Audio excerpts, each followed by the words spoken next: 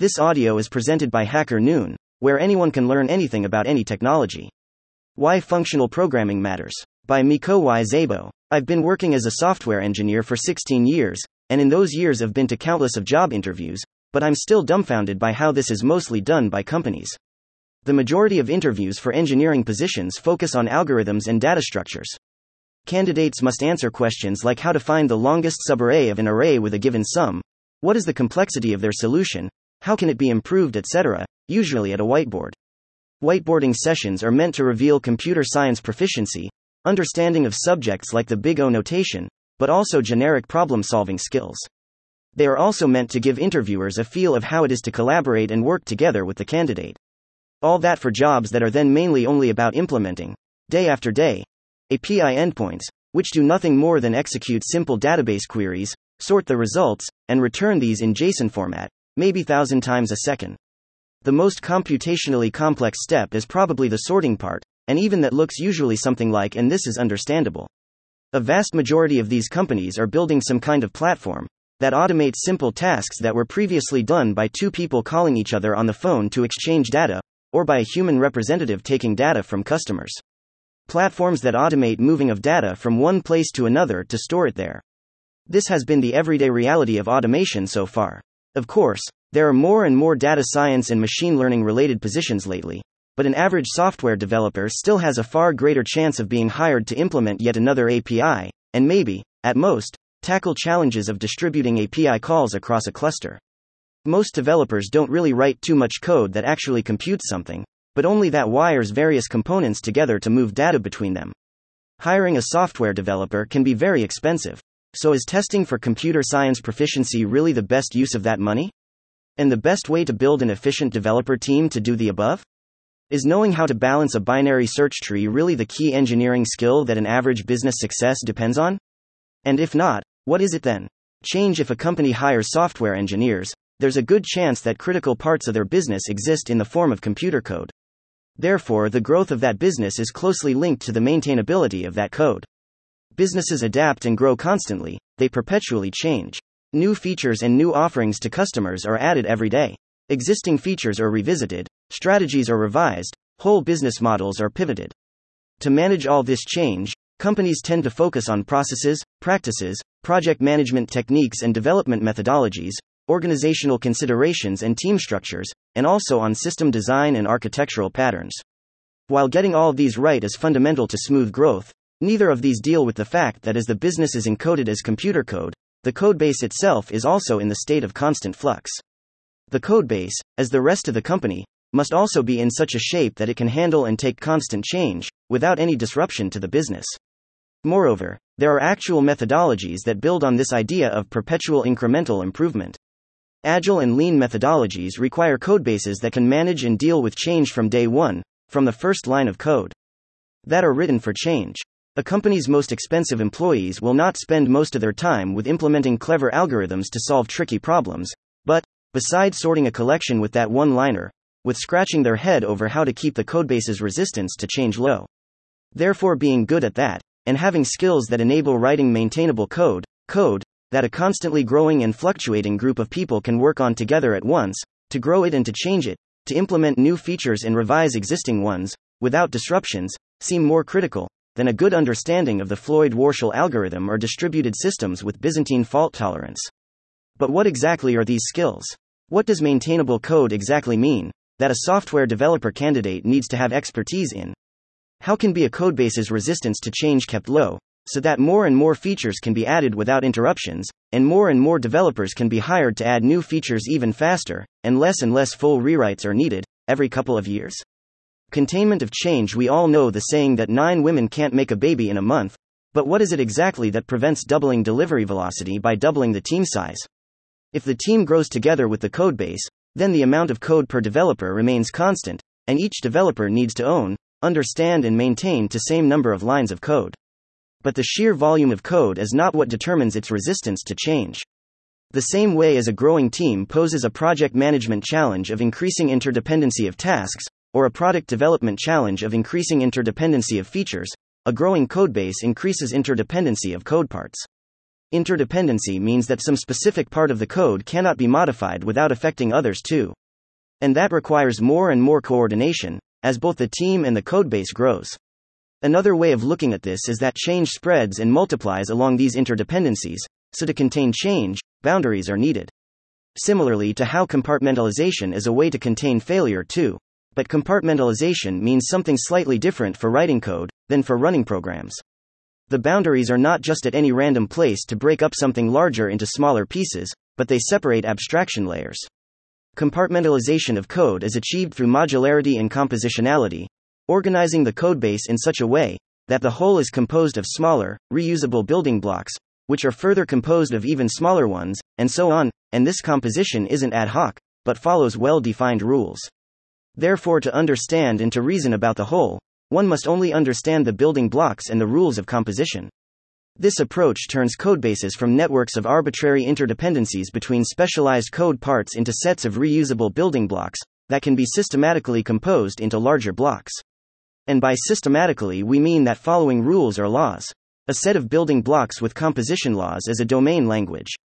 The key to containing change and thus reducing a codebase's resistance to it is to write code that is the theory of a problem domain, instead of being a solution to a specific problem.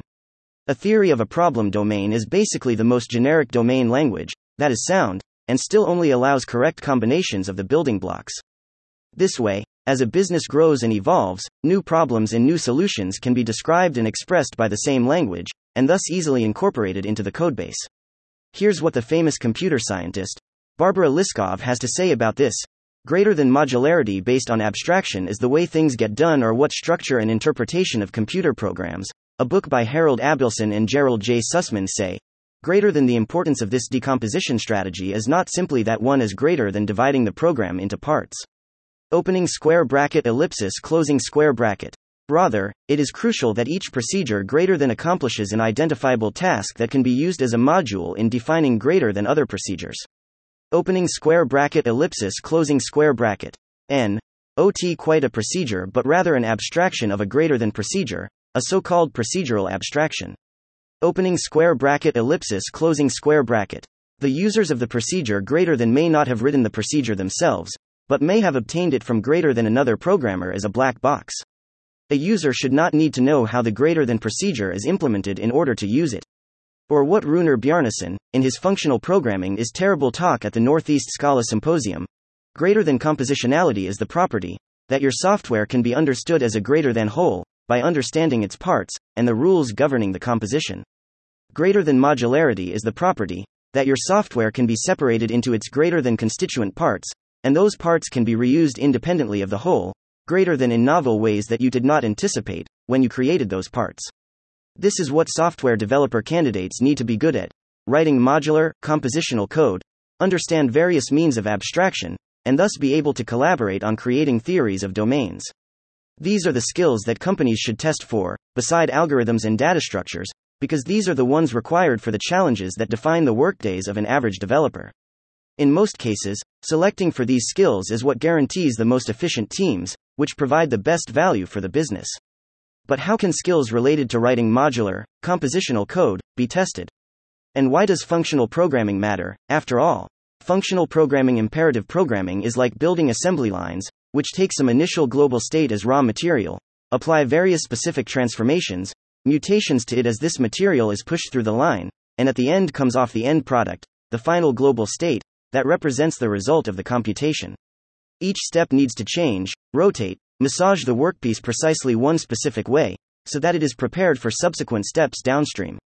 Every step downstream depends on every previous step, and their order is therefore fixed and rigid. Because of these dependencies, an individual computational step has not much use and meaning in itself, but only in the context of all the others, and to understand it, one must understand how the whole line works. Global mutable state creates interdependencies between all parts of the code, and programming languages provide no means for expressing these explicitly. Assembly lines produce exactly one product, and if a new product is to be produced, a new assembly line is needed. They represent a specific solution to a particular problem. Object-oriented programming is a poor attempt at the modularization of the assembly line.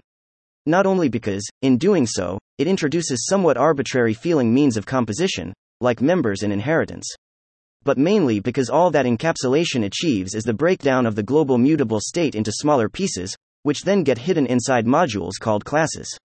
But it doesn't really change the fundamental paradigm of the assembly line and address the underlying problem of interdependencies. It covers up, encapsulates, larger sections of the assembly line, but those sections can rarely be rearranged in unanticipated ways.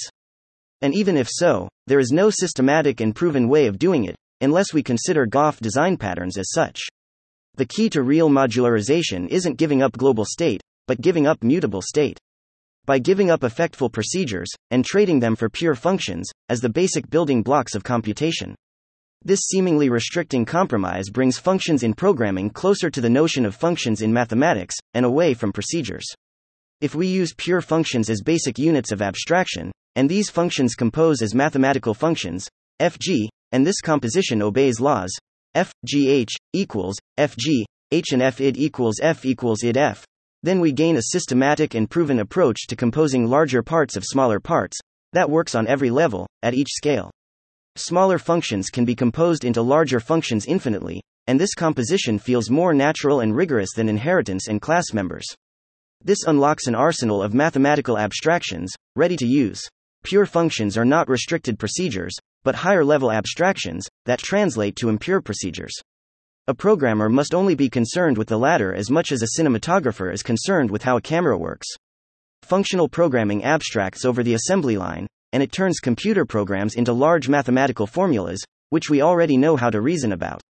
It elevates describing, reasoning and solving problems to the level that is the very science of abstraction, mathematics. That is the theory of theories.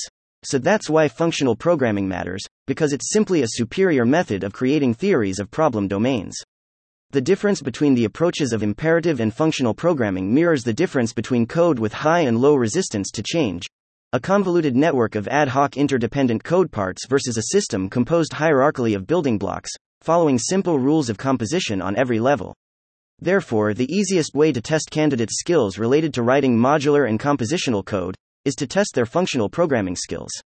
An understanding of key functional programming concepts, like pure functions, function composition, currying and partial application, recursive data structures, algebraic data types, monadic composition, type classes, lenses, monad transformers, etc., is a good indicator that a candidate can write and collaborate on code that does not resist the growth and evolution of the business.